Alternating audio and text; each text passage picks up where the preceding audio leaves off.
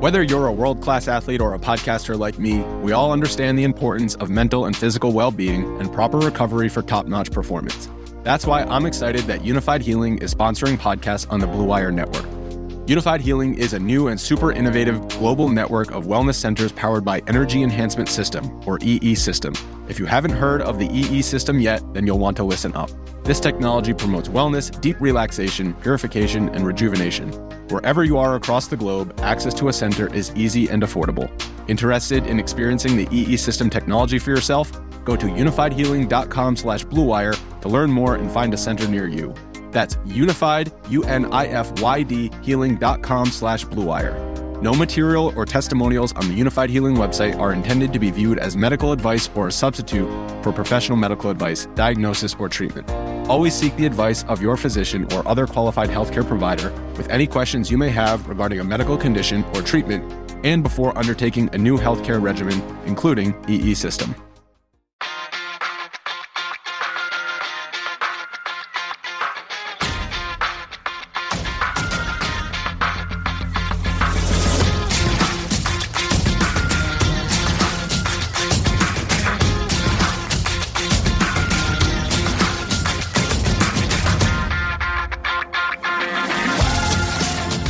Welcome again to Gamble On, the weekly gambling podcast presented by USBets.com. I'm Eric Raskin, US Bets Managing Editor and Media Director, and I'm joined by our Senior Analyst, Pulitzer Prize finalist, John Brennan. And we are coming to you on a Wednesday instead of our usual Thursday, because Thursday is, of course, Thanksgiving, the day on which we celebrate the greatness of Planes, Trains, and Automobiles, the finest Thanksgiving movie ever made, unless you count the original Rocky, which is to some extent a Thanksgiving movie, but even so, Planes, Trains, and Automobiles is probably better. John, are you with me on Planes, Trains, and Automobiles being one of the finest comedy films ever made? Wow, Eric, and pardon my frog voice, by the way, but, I don't know how many movies we would have in common, but yes, times 1,000 on this one. I mean, okay. How can you lose with Steve Martin and John Candy for slapstick comedy? What a wonderful ride. I mean, John Candy driving and enjoying the car radio music and then winding up driving the wrong way on a highway. Yep. The rental car lady scene with the F-bombs. Those aren't pillows, one of the all-time great movie lines. Definitely. And then comes that twist toward the end. Not that anyone's not seen it, but maybe they haven't seen it in a long time and they've forgotten how great it is. It's a gutsy twist, and that's because there's just too many cynics in the world, but it really works. Yeah, I'm glad to hear we have this in common. I was watching it on Thanksgiving last year with my kids, their first time seeing it. I hadn't seen it in several years, and my mother-in-law was watching too, and I had forgotten about all the F-bombs in that scene with the lady at the car rental place. So my mother-in-law was shooting daggers at me for exposing my kids to that. So I guess I'll say to the parents out there with youngish kids, if you want to watch this movie on Thanksgiving, maybe seek out the edited for TV version. Mm-hmm. I think that's fair. I guess I could have let you save that for your closing life advice, maybe. But oh well, used it up here. No F-bombs here on Gamble On, though, we promise. And thank you to everyone for joining us for episode number 67 of Gamble On. If you missed any of our previous 66 episodes, they're all available on SoundCloud and on iTunes and the Apple Podcast app. And you can give your thanks for the free entertainment that Gamble On provides by subscribing, rating, and reviewing the podcast. Yes, and I believe one guest out of the 66 used an F-bomb, so you have to listen to all of them to make sure you don't miss it. There you go. You're not going to hear one today, though, because coming up a little later in the show, we're going to be joined by Jennifer Roberts. Industry insiders know her best as the Associate Director of the UNLV International Center for Gaming Regulation. But now she's about to start a new job as Director of Sports Betting Regulation for the Tennessee Education Lottery. So we're going to pick her brain on what to expect when online sports betting launches in the volunteer state, as well as her decision to make the big move and her industry insights as a legal expert. But first, it's been, sort of, kind of another busy news week in the world of gambling, so let's get to it. Here's your Gamble On News of the Week, an inside look at the biggest stories in the world of gambling.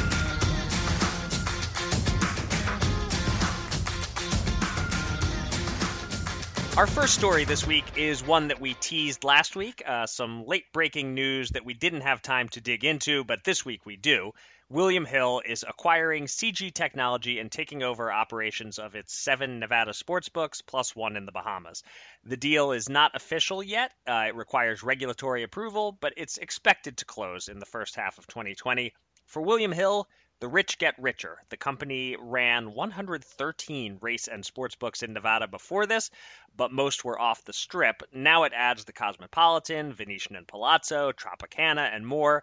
But what's good for them might not be great for gamblers, as more consolidation means fewer options, and CG was particularly renowned for its innovative in-game betting markets. Meanwhile, William Hill is growing everywhere, acquiring Caesars sportsbooks in various states as well. As we know, some of the sharp bettors are not big fans of William Hill and accuse the sportsbook of limiting their action, so they'll surely view this news story as a bad thing. How do you see it, John? Yes, I hear from some of those disgruntled fellows as well, Eric. Yeah. Yep. Well, more competition equal better is a pretty well-ingrained American instinct. So concern is duly noted. I've also noted before, though, for the past year in U.S. gaming, if you aren't announcing big deals or getting close to doing that, you're going backwards for sure. So I don't know that William Hill U.S. has to stop here. They may go even further. So. And now I've made some Thanksgiving Eve gamblers sad, so sorry about that. Yeah, I mean, in terms of them going further, we should note that in other William Hill news, the company is entering the Florida market. There's no legal sports betting there yet, but if there should be in the next couple of years, William Hill will have its foot in the door thanks to Casino Miami contracting to have William Hill operate its race book. So, bettors can gripe about how William Hill interfaces with customers, but it's hard to knock the aggressive business approach. I don't know if, when the dust settles, William Hill will be the leading name in U.S. sports betting, but it's clear that the ambition is there, at least. Yeah, we wondered 6 months ago, their name is not as big, obviously, in the U.S. nationally. Could they hold on against the daily fantasy sports companies and some of the big casino companies and all that? But guess what? They're going for it. They're rolling the dice. Yep, they're making their move. All right, our next story is confirmation of something we believed was coming, and I think we may have talked about it once in the past on the podcast. DraftKings is officially getting the New Hampshire sports betting contract.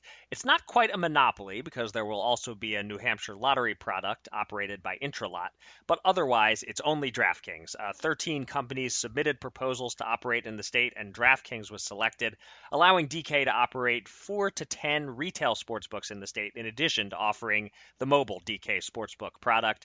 New Hampshire reportedly selected DraftKings because its proposal offered the highest revenue cut to the state and because it had the fastest implementation timeline. And the word is that DK expects to be operational before the Super Bowl. So, John, we don't quite have a monopoly here, but we have something close. What do you think of the way this is shaking down? And overall, how disappointed should New Englanders be with the mobile sports betting options they're getting so far in New Hampshire and Rhode Island? Well, I should mention that the Intralot product will be just like parlays for casual players who already use their online lottery games in New Hampshire. So it's sort of a fun type thing. Maybe you give it as a gift or whatever. So that monopoly word is close enough, I would say. No in-game betting at the retail sports books either, by the way. It's a little bit of a quirk. No betting on in-state college events, which, no offense. Wait, is Dartmouth in New Hampshire? I don't know. Is it New Hampshire or Vermont? I think it is New Hampshire. Yeah. New Hampshire, yeah, but not really. Their students seem to be too focused on their studies and not enough on athletics. So you don't really hear about them much come not March enough Madness. on athletics. Exactly. So now I wrote about this deal in New Hampshire on today, Thanksgiving Eve, and the core purpose of the lottery, and this is true in many states, is definitely to maximize revenue for public education. That's their goal. So with only Rhode Island and its tiny sports betting industry and all of New England, it's pretty thin gruel up there overall. The path seems to be there, you would think, for DraftKings to jack up the betting lines. What's to stop them? But at what cost of their national reputation?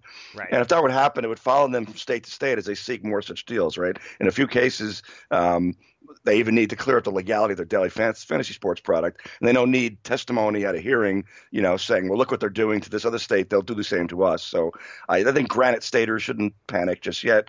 And residents who don't like sports should root like heck for the Patriots to not cover in the Super Bowl this time. So New Hampshire can avoid the bath that Rhode Island took a year ago. And you're just assuming New England, the Patriots are getting to the Super Bowl. You're just penciling them in. I don't know. Ravens are looking pretty good at the moment. Yeah, that's true. Although the way to maximize the revenue there, again, is get the Patriots into the Super Bowl, then have them lose it, or at least not cover. Yes, yeah. The door is certainly wide open for Massachusetts to do mobile sports betting right and draw some customers in from some border states that have sports betting as well. We'll see. I'm tempted to call this, obtaining this contract a big win for DraftKings in the battle with FanDuel, but it's New Hampshire, the 42nd most populous state, 1.3 million people. So it's still a win for DraftKings, but probably would be wrong to call it a big win. And don't forget they're based in Massachusetts, so that state's going to be a big issue for them too. Right. All right, lastly, it wouldn't be a news week on the podcast without an October sports betting revenue report. This time, it's Nevada's numbers in the spotlight, and as expected, the Silver State beat New Jersey in handle with $543.4 million, down a tiny bit from September's $546.3 million, but still about $55 million ahead of Jersey. Football accounted for 65% of the handle, and baseball did well also, up 11.6% year over year for October, thanks in part to Mattress Mac and his Astros bets. So now we've had New Jersey, Pennsylvania, Indiana, Iowa, and Nevada in the last few weeks. Any specific thoughts on Nevada or general thoughts on the October sports betting growth all over the country? Well, I think those new states can be kind of heartened by what they've seen in New Jersey, and it had already been happening more in Nevada. I'm impressed with the success in getting traditional football bettors to also wager on MLB and then NBA, and that's smoothing out the margins across the year more than I expected. I mean, football is king, but these states are going to keep growing for all 12 months of the year now. Yeah, it's a good point. I'm going to go out on a limb and make a little prediction for November that New Jersey might just beat Nevada in November, or at least I'll predict New Jersey comes within $10 million. We all know Nevada's winning these months because people like to do the football Saturday and Sunday in person at the casino sports books, and that there isn't the same in-person event draw in Jersey. 85% of betting is done in New Jersey via mobile. Thanksgiving weekend, the Thursday games and even Saturday and Sunday, it's not a time for planning trips to Vegas. You'll have the Vegas locals, but not a lot of out-of-towners, I wouldn't think. However, it's a perfect weekend for watching football on TV and betting on your phone or computer. So this weekend, Thursday through Sunday, is made for New Jersey-style betting, not for Nevada-style betting. I'll predict New Jersey loses by no more than $10 million for the month. That's pretty bold. I think it's going to be a little bigger deficit. I know we like to think, well, everybody wants to be with their family on Thanksgiving weekend, and I don't know if that's 100% true. I mean, it's true of my family, literally, but not true of everybody's family. All right. And I certainly would never claim everybody wants to be, but nevertheless, most people are. Yeah, maybe. Yeah. It's time to welcome a special guest from the world of gambling. Let's get to the Gamble On interview.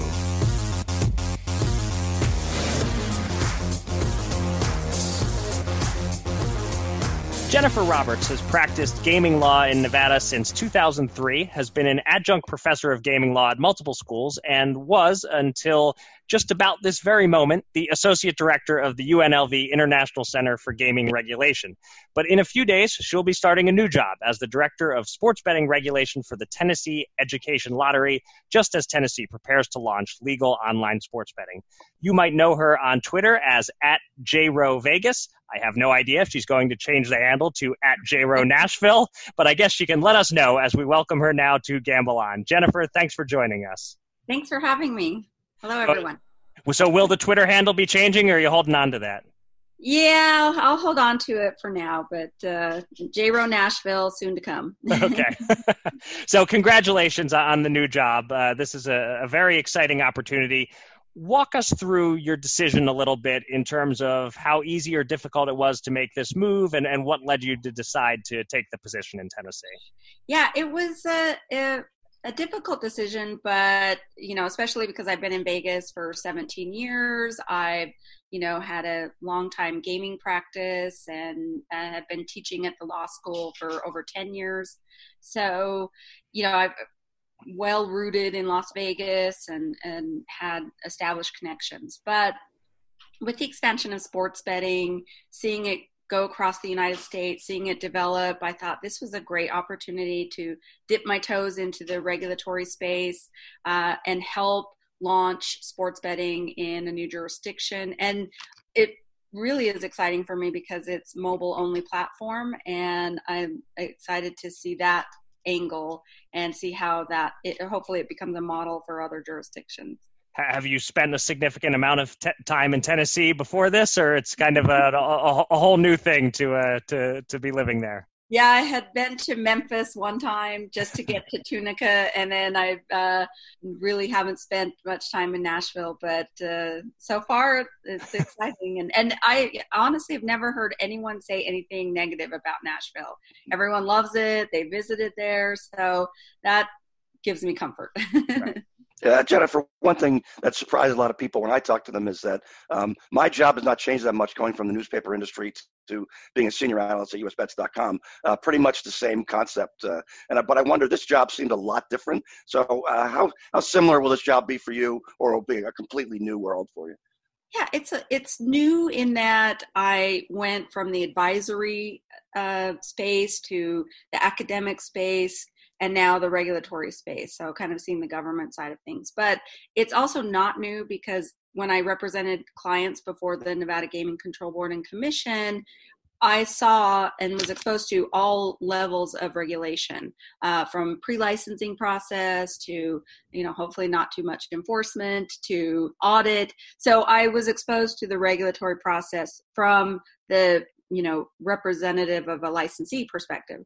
And then working with the UNLV International Center for Gaming Regulation, I worked a lot with regulators to help them, educate them on different aspects of gaming regulation, to talk about best practices, to look at different models of regulation. And so I was at least exposed to it there as well. And so now I can use those experiences and get into the government side of the regulation and oversee who, were kind of the representatives now. I'll get to interact with them now from a government perspective. Right. You mentioned when I asked you the first question that about the mobile-only angle and how exciting that is. This Tennessee model without casinos, without land-based sports betting, how common do you expect that to be? Will other states follow? And what's the pressure like on Tennessee to get it right and prove that this can work, that it can be good for the state, the people, and the operators? Right. Well, I mean, we've seen such a development of mobile sports betting anyway. I mean, New Jersey has 80% of their bets placed online. And, we're seeing increased numbers in Nevada. It's well over 50% now. So shifting to the mobile platform isn't anything new. And I don't think that necessarily being a mobile only state precludes businesses from coming in and setting up some brick and mortar kind of establishment. For example, you could set up where you have a representative of a sports betting company, and they're on site, and you have a sports bar, and you're just helping facilitate the wagering through mobile platform. So I think there could be some brick and mortar component. It's just now we're going to see it shifting away from brick and mortar casino environment or some other kind of kiosk type betting. It's now just everything facilitated through the mobile device. Interesting. I hadn't really thought about the fact that you could have a brick and mortar component that's not, your standard casino sports book, but to still have something to go along with it with the mobile in the state. That's interesting that opportunity exists there in Tennessee. Yeah, and I think it's an open licensing system. So unlike some lottery arrangements, it's not operated necessarily through the lottery. It's done in a kind of open licensing. As long as they pass suitability and, pay the fees, they can, obtain licensing. But whereas, some it's operated through the lottery, and then they might just, contract with companies for risk management or for certain parts of the operation. So kind of like the casino regulatory model, it's operated similar to that, but it's within the auspices of the lottery. Right. Yeah, Jennifer, I'd like to ask people from Las Vegas this with regard to New Jersey. A decade ago, following the sort of a long shot effort to get the case going in court, and that gets thrown out, very little notice in 2011. New Jersey residents passed a referendum that said that New Jersey could do this in spite of federal law. Of course, the lawsuit comes in 2012 by the leagues, and New Jersey loses 2-1 at a federal court of appeals level. They lose 2-1 at a federal court over the years. And I'm wondering at what point in this long process did somebody looking from Las Vegas start to think, New Jersey might have something here. Maybe they're not completely crazy. Or did it take until the Supreme Court actually turned it over? Yeah, actually, I was going to say it was when the decision was issued that, oh, wow, okay, they really did make a ruling on this. I thought, if you approached it as it's a case about sports betting, then I didn't think that the Supreme Court would be interested in discussing it or ruling in favor of sports betting. But as an approach that it's a state versus federal issue, it has further implications as far as maybe it extends to how we are treating cannabis regulation and how we treat, sanctuary cities. So it had broader implications than just being a sports betting case. So, but I was still surprised. They ruled in favor. They found PASPA invalid. And, in retrospect, it makes sense. It was a pretty poorly drafted law and didn't make a whole lot of sense. And giving states the authority to have now a new channel of gaming versus just keeping it to casinos or lottery or horse racing made sense. Yeah, I was sort of betting on inertia myself, so I would have lost if that was available at my local sports book, because I thought that clearly the law was flawed, and all 9 justices agreed there was something wrong with this. So that I thought was clear over the years. But yeah, the chances of the Supreme Court taking a case, and as you say, on the surface, who cares about sports betting, grand scheme of things? We have bigger things to worry about, obviously. But yes, from the constitutional standpoint, it was a unique case. The leagues getting this private organizations getting this power to file lawsuits and everything. It never happened before or since. And right. So I was still surprised myself.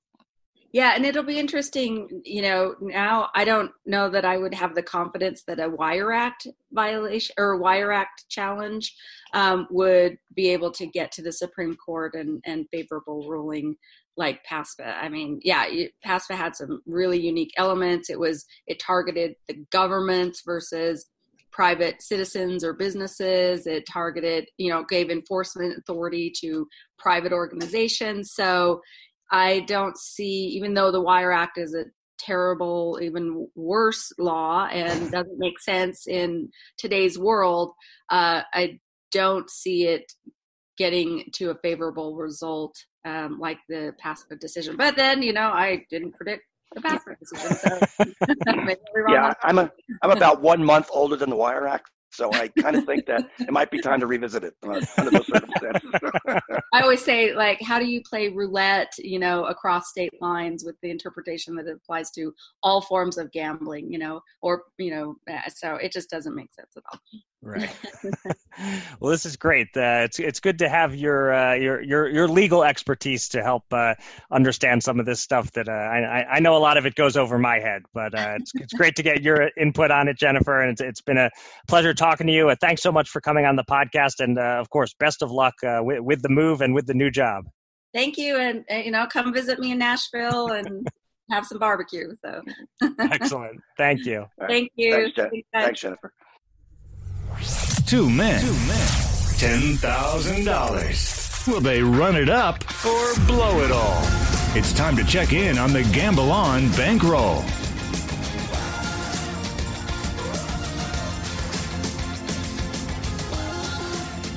We'll get to the Fast Five shortly, but first we update our betting bankroll, and it doesn't get much more break-even than this. We went 2-2 last week and ended up winning, drum roll please, $1. Sadly, my Thursday night player prop streak ended at 8 as Deshaun Watson did not run for over 25.5 yards, so we lost $112 there.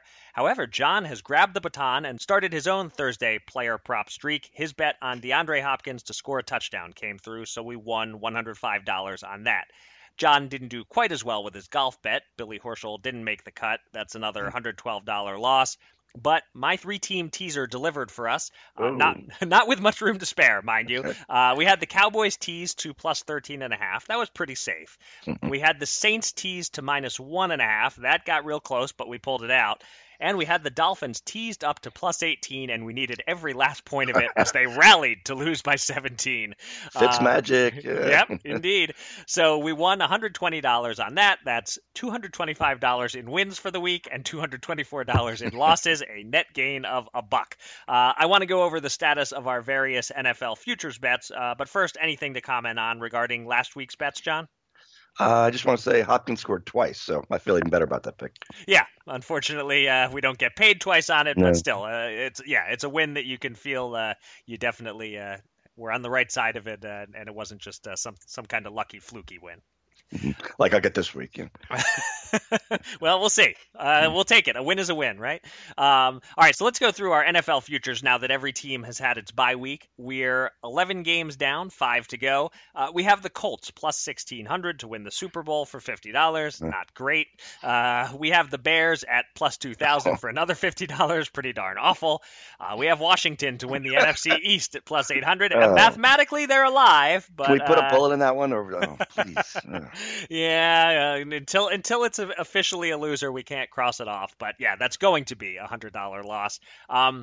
In brighter news, we have the Giants under 5.5 wins. They're 2-9. We look great on that one. We have Nick Chubb at plus 2,000 for the rushing title, and this one is exciting. He's 6 yards behind Christian McCaffrey for the league lead, and it doesn't look like the addition of Kareem Hunt has hurt Chubb at all, so we have a real 50-50 chance to win a 20-1 bet. We have Sony Michel under 999.5 yards. He has 600, so he's on pace for 873, so we're pretty good there. We have the under on Dak Prescott passing yards, and he's leading the league. The only thing that can stop him from going over is an injury. But as an Eagles fan, I would never root for such a thing. Oh, never. Yeah. We have a tiny bet on Derek Carr to lead the NFL in passing yards at 50-1. That's not happening. We have the Rams over 10.5 wins. They're 6-5. They need to win out, so that looks bleak. We have the Browns under 9.5 wins. They're 5-6. We're good as long as they don't win out. We have the Jaguars over 8 wins. They're 4-7, so ugh. And we have the Raiders under 6 wins. They're 6-5. We need a miracle just to push. We really stink at over-under win totals, it seems. One last thing to note, we bet on Patrick Mahomes to win the MVP, and he promptly got injured. That's now an extreme long shot. So, John, we have a few bright spots here, but we really need Nick Chubb to come through and save us. Thoughts? We do kind of stink at those, I guess. But I continue to recommend futures, though, because they're season-long bets. Well, most of them, a few of those early ones are not going to last through the whole season. But as long as you make modest wagers, you can afford to lose the whole lot, practically. In fact, you could buy futures bets as stocking stuffers or inserts to the bench on the bench, and unless there's some regulation against that, in which case I'm only kidding. That's a fun idea. Give someone a futures bet as a gift. People give lottery tickets. Yeah, why not? Yeah. Makes sense.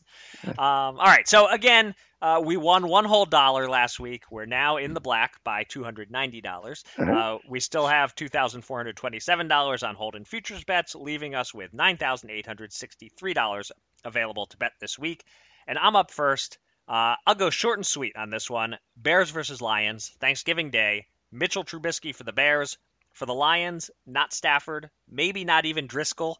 The XFL blocked them from snapping up Josh Johnson. So it might be Trubisky versus David Blau, if I'm pronouncing that right. I've never heard of the guy before. I'm jumping on the under. The line is 38.5 total points. I'm betting 110 to win 100 on the under. That sounds pretty good. All right, Turkey Day prop it is. Amari Cooper looking to bounce back from getting smoked by the Patriots. So for the Cowboys there, he's not plus 950 on him scoring the first TD of the game. So that's enticing at a mere $20 to win 190. And to score it all, I'm going Cooper at 50 to win 75. Okay. A little double up on the Thursday player props on the same guy. I like it. Let's do a little two-team NBA moneyline parlay with two Wednesday night Thanksgiving Eve games. The 12-4 Raptors are minus 550 at home against the 4-13 Knicks. The 15-2 Lakers are minus 290 on the road versus the 6-11 Pelicans. Parlay the Raptors and Lakers, and it comes to minus 170. That's a pretty good price. I know you don't like parlays, but you can't stop me. I'm risking $170 to win 100. Yeah, I think only load management can beat you there. Last-minute load management might hurt you, but otherwise you'll be fine. My under is similar to yours in a way. Browns and Steelers at 40 points on Sunday, 110 to win 100. Steelers' defense is actually pretty decent, and there's no point in mentioning the rest of these two teams. Okay, then let's move right along to the Fast Five, where I went from leading by a half game to trailing John by a half game. Neither of us had a good week. Our shared picks were both losers. I went 1-4 overall. John went 2-3. So now, John, you are back in the lead. You're 31-27-2. I'm 30-27-3. And you're up first this week. And since we're recording on a Wednesday morning, no Super Contest lines yet, so we'll use DraftKings lines as of Tuesday evening. I thought, sure, Eric, you would mention your Raiders pick against the Jets. I may get around to that when I make my picks, actually. All right, and my Ravens pick over the Rams, which is pretty good, actually. So I feel like I'm more than a half game ahead. But at any rate, so let's start with the Bills. I'm finally picking the Bills, plus 6.5 at Dallas on Thanksgiving. The Bills aren't 8-3 good, obviously, but their defense is good enough to keep them in this game at least. Then souring the Dolphins, but I'm going back to the well. Plus 9 against the Eagles. I expect the Eagles to send even more players to the IR for eating too much turkey and trimmings, and so they won't be ready Sunday. So I'm hoping on that anyway. Bengals plus 3.5 over Jets. I had the Bengals winning outright last week, but the Steelers threw me for a loop. They benched quarterback Mason Rudolph for the game, so I settled for a shaky cover. This week, the Bengals finally win. There's no franchise that can't stand prosperity like the Jets. And, of course, Andy Dalton is back in the lineup, which is not saying much, but it's an improvement. Redskins plus 10 at Panthers. I mean, I prefer the bad team getting the 10 points, thanks. Then Seahawks minus 2.5 versus Vikings on Monday night. You know, when the sun goes down, so does Kirk Cousins. It's a tradition like no other. All right. Well, we have one pick in common. Otherwise, we are on all different games this week, although you are on the right side of Miami and the Eagles. I just am not willing to pick against my team. But, 9 the Eagles, the walking wounded, and it's getting ugly. But anyway, enough about caring about who wins and loses. That's not how betting works. It's all about spreads. I'm taking one Thanksgiving game. The Saints got embarrassed by the Falcons a couple of weeks ago. It isn't happening again. I don't see a total blowout, but I think New Orleans can cover 6.5 points against the Falcons, especially if Julio Jones is dealing with a shoulder problem. So our shared pick is the Bengals. They're 0-11. They're home against the Jets. They've put their semi-competent quarterback back in the lineup. That tells me they want to win this game. They see it as their best opportunity to avoid 0-16. Maybe they'll win, maybe not, but they're getting 3.5 points at home in a game for which they're motivated. So, like you, I'm taking Cincinnati. Mm-hmm. I hesitate to say that I love the Browns giving 2 points in Pittsburgh because the Browns are one of those teams that lays an egg the moment you start to feel good about them. But the offense is finally starting to click. They're still in the wild card mix. This is a must-win game for them against a middling at best Steelers team. I think talent wins out and the Browns cover the 2 points. I don't know what the hell happened to the Raiders last week. I got that one way wrong. But I subscribe to the theory that they were looking ahead to this Chiefs game. This is their prove-it week. I don't know that they can beat Kansas City on the road, but these division games tend to be close. 9.5 points is too much. I'm taking Oakland to cover. And lastly, you can never go too wrong picking the Patriots when they're only a small favorite. They're giving 3 points in Houston. The Texans are the Texans. The Patriots are the Patriots. How's that for well-thought-out analysis? All right, sounds good. All right, well, that'll do it for this Thanksgiving episode of Gamble On. Thanks to everybody out there for listening, and thanks again to our guest, Jennifer Roberts. You can find me on Twitter at Eric Raskin and John at Bergen Brennan, and follow US Bets at US_bets. Go to usbets.com for all the latest news and analysis from the world of gambling, and subscribe to this podcast on SoundCloud or on iTunes or the Apple Podcast app. And with that, John, please take us out. Well, Eric, you and maybe some others might have wondered how long have these Thanksgiving Day football games been going on anyway? And it's a lot longer than I thought anyway. Yale versus Princeton, there's always a Jersey angle. On this day, it goes back to 1876. Michigan, the University of Chicago had a thing going on Turkey Day in the 1890s. First pro football games on that day also date back to that era, though it's long before the NFL came along. Chicago Bears and Chicago Cardinals, annual NFL rivals in the 1920s on Thanksgiving Day. Wait, did you say Chicago Bears and Chicago Cardinals? Chicago Cardinals before St. Louis Cardinals, before Arizona Cardinals. Didn't know that. Wasn't sure if that was a misspeak or if that was legit. Okay, good to know. That's right. I don't quite remember that, but I do remember the St. Louis Cardinals very well. 1950s, it became the Green Bay Packers each year visiting Detroit, and probably at some point they realized, why are we visiting Detroit in a division game every year on Thanksgiving, which is a big disadvantage. So Detroit by then had cemented its permanent status as an irrelevant host of a Thanksgiving game. They allow fans of all other teams to give thanks that, hey, at least their franchise is more successful than the Lions. So it's good for everybody except for Lions. So the Lions and Cowboys each have been locked in as annual hosts now for more than 40 years, by the way. As the Cowboys for the last few decades, they play their annual role of being pretty good, and maybe if you squint and they win, and then they're going to disappoint at some point. So overall, Eric, that's probably more than you wanted to know about Thanksgiving Day football. But with that said, happy Thanksgiving to everybody. And until next time, gamble on.